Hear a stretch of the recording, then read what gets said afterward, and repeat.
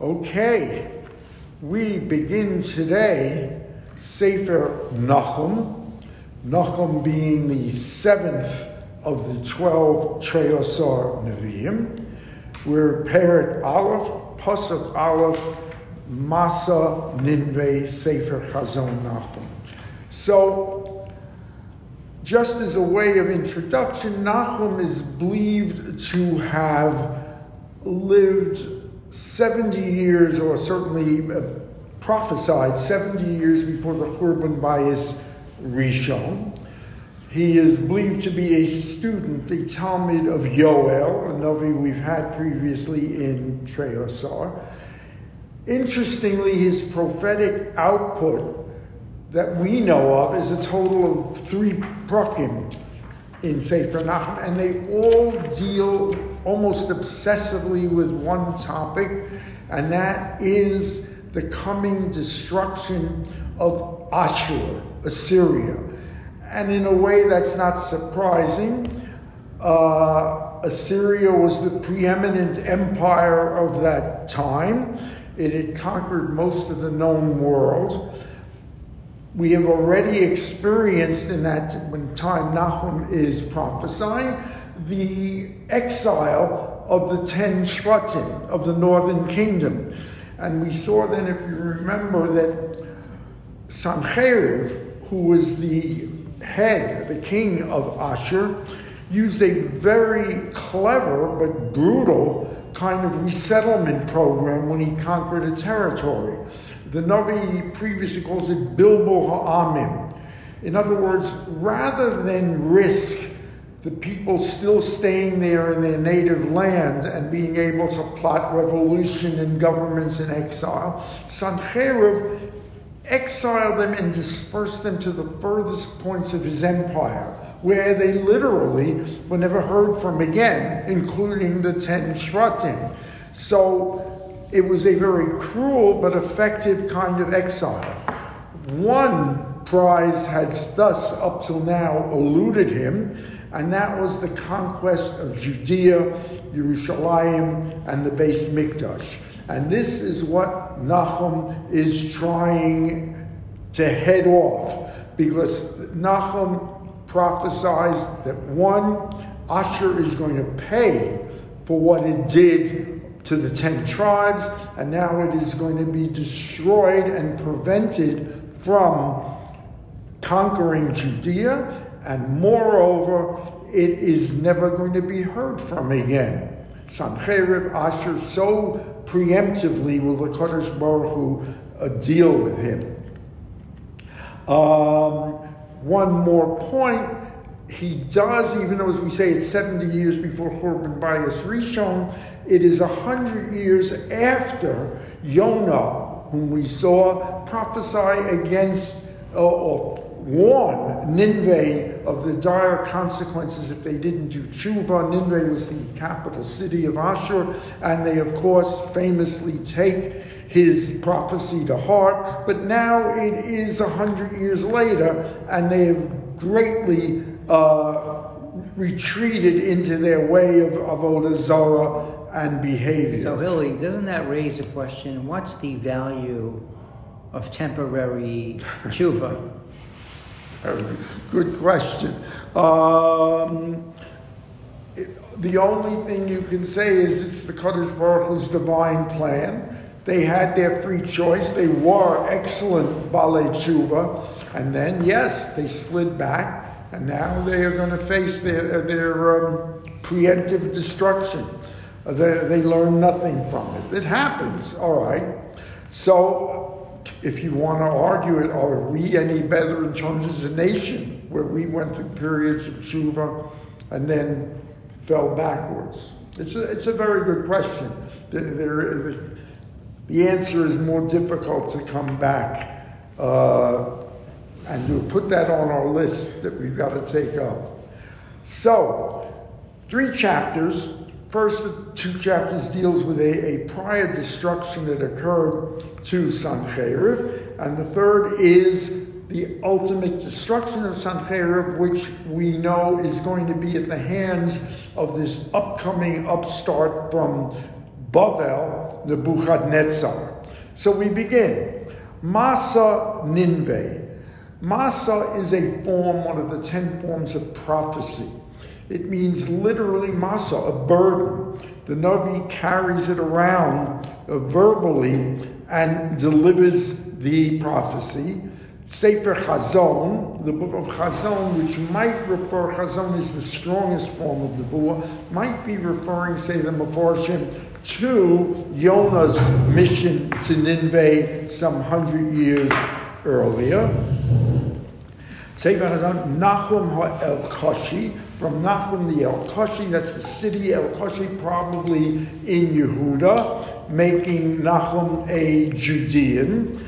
At the same time, the Malbim notes that the use of the word Sefer, Masa Ninveh Sefer, has never been used in determining or in describing a prophet's prophecy. Why Sefer? Sefer is to draw the distinction that, for example, unlike Yonah and unlike other prophets who went out into Nineveh or out to the cities or to the people they were prophesying, he, Nachum, never leaves home, as it were, so that he delivers it. He sends it in the form of a sefer.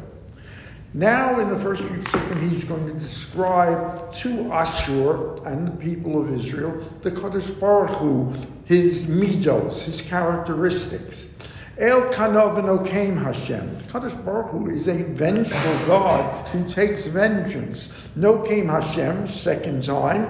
Uval Chema. He's a Baal Chema, again of anger. The Malbim describes the difference of Af and Chema as Af you act upon immediately. Chema, he lets stew for a while, as it were, and then takes vengeance later. Then Nokeim Hashem Litzarav, he takes vengeance against his enemies, the Noter Hu La'ovav, and carries out destruction against those enemies. So the first question is, why 3 uses of Nakama? You get the idea. It's used 3 times. Say them a portion. There were 3 waves of exile that Sancherib afflicted on the Shivtei Yisrael, and that's what he's going to be paid back for. Also, that there's going to be Nakama in the past, present, and future against Sancherib and Ashur. And in addition, while we know that it is even forbidden for Jews to have nakama, to take vengeance, it is not a Jewish trait, it is permitted when your enemy are the other people of the nations who are trying to destroy you, and it's perfectly appropriate, we know, for the Kadosh Baruch Hu to take that kind of vengeance. Continues, Pasuk Gimel, at the same time, Hashem Erech Apayim, he is a God of mercy, ugodol koach, and with great strength to carry out what he plans. V'nakeh lo yinakeh, however, he, when is wronged by other nations, when there is Israel is being persecuted, he will not relent. And what are his weapons of retribution? Besufa ubesara, Darko v'anon avek raglov, literally tempest and storm and dust at his feet that he employs against the target of his anger. Moreover, he will bend nature, the Kadosh Baruch Hu, to achieve his goal of revenge and retribution. Gor bayam, he will make the sea dry. He will destroy all the tributaries, the rivers. Umlo Bashan, he will make desolate Bashan v'Carmel. Bashan v'Carmel we've already described as 2 of the most fertile areas in Eretz Yisrael. Uperach Levanon Umlo, an interesting metaphor. The flower of Lebanon. That could mean, say the Mefarshim, the Beis HaMikdash itself. We know how much of Lebanon products went in there from King Hiram of Tsar, the woodwork, the cedars of Lebanon. It could also mean the fruits of Perach Levanon. There's a medrash that shows King Solomon planted many fruits inside the Beis Hamikdash, fruit trees, including a tree of golden fruit. And that gold, it was solid gold, yielded, when they took their fruit, that was the source of the Kohanim's income in a large part, because they would sell the gold. Now, with the destruction of the temple, it was coming with the destruction, there was going to be none of that. In other words, the Kohanim would lose that very valuable source of support. Continues, with these punishments that the Kadosh Baruch Hu brings, these bending, as it were, the forces of nature, Harim Rashu, mountains shake, the hills melt, the earth smolders, as does the whole world. It is a fierce, awesome display of nature that the Kadosh Baruch Hu uses to achieve his ends. Lifnei zamo miyamod, who can stand up in front of his anger? Umiyakum b'charon apo, who can withstand his deep anger and fury? Chamoso nitcha ka'esh v'atzurim nitzu mimenu. It is like fire, is the metaphor, like fire, and rocks shatter. Atzurim nitatsu mimenu. And Tsurim is the toughest form of rock, the Mefarshim say. And if he can do the toughest form of rock, he can do any nation in the world, no matter how mighty it may appear. Tov Hashem l'maoz. At the same time, Nachum is telling us that the Kadosh Baruch Hu is good to those who obey him. Tov Hashem l'maoz b'yom tzara. When they are in need of him, he is there. B'yodea chosebo. He knows who depends on him for refuge. Ubeshetev over kola yasem ekoma v'oivav yirdav kosha. And with a sweeping flood, he puts an end to a place. Kola yasem ekoma. He can end any city, any place, v'oivav yardav kosha, and plunge its enemies or his enemies into total darkness. And the reference, of course, say the Mefarshim, is to Nebuchadnezzar, who will destroy Ashur till nothing is left, which is literally true. Nothing will be left of Assyria. It will not be in phases, but in one devastating action. Nothing will survive. Ma tachshavun el Hashem kolo. What can you possibly hope to withstand from the Kadosh Baruch Hu when he do this? It could also mean, by the way, a previous destruction of Nineveh. So, what possible strategy can you devise against Hashem? He is making an end of you, and said, Lo sokum pamayim tzara. You're not getting a second chance. It will be total devastation. That's it. You will never be heard from again.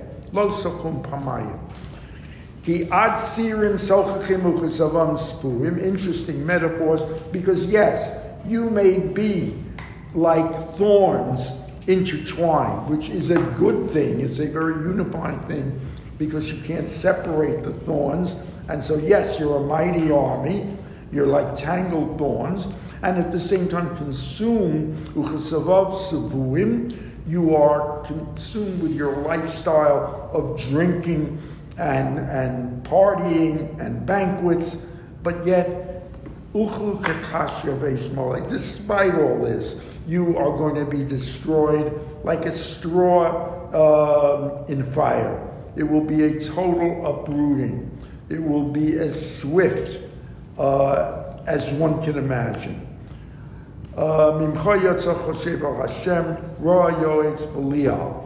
That from you now, and now we are turning to the actual threat. From you, someone is emerging. We're talking about Sancheriv, who has become a plotter of evil, who strategizes against Hashem, a totally lawless strategy, Yoetz Belial. And Kol Amar Hashem, Im Shleimim V'chein Rabim, yes, even though you are many, you are united, and you are numerous, V'chein no gozu, just as you are many, how you will be cut down, V'over. I will affect you. And again, that threat, I will have no need to afflict you a second time. You are going to be gone. V'ata eshbar mateu, and now he's speaking to Israel. I will break the rod that they have upon you, me'olecha u'mosoraschecha anatei. I will snap your chains. And Ashur, now speaking to Ashur, V'tziva alecha Hashem lo yizara mishimcha od. They will never hear from you again. There will be no seed. There will be no inheritors. Your children, Sancheiriv, aren't going to follow you. And let's just talk about that for a second.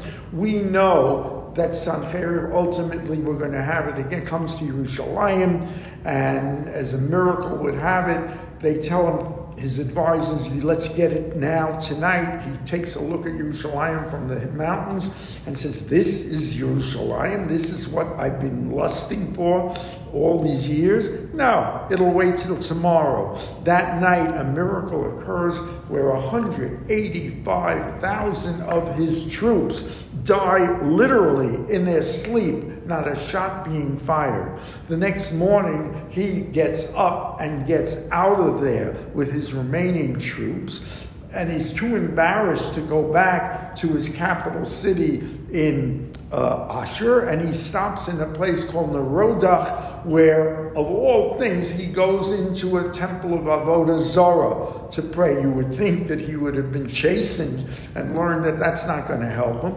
And there his two sons, Adramelech and Sarazar, assassinate him.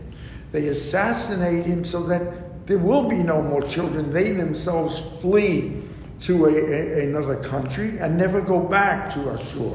So what the Kadosh Baruch Hu is saying, nothing will come from you. There will be no progeny from Sancheiriv. Od mi beis Elokecha, I will destroy your temple. And the way we destroy the temple is because after that, the temple is not used anymore. So it's as if, the Radak says, it's as if he destroyed the temple. Bi'achris pesel u'masecha osim kivracha ki kalos. I will make your resting place just indistinguished. No one knows what happens to Sancheiriv.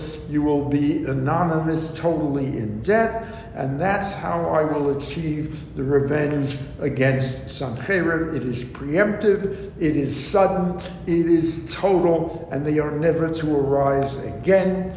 So tomorrow we will continue with his nevuos against Ashur and Sancheiriv. 8:45 a.m. You will not want to miss it. Be there. Ad Kan.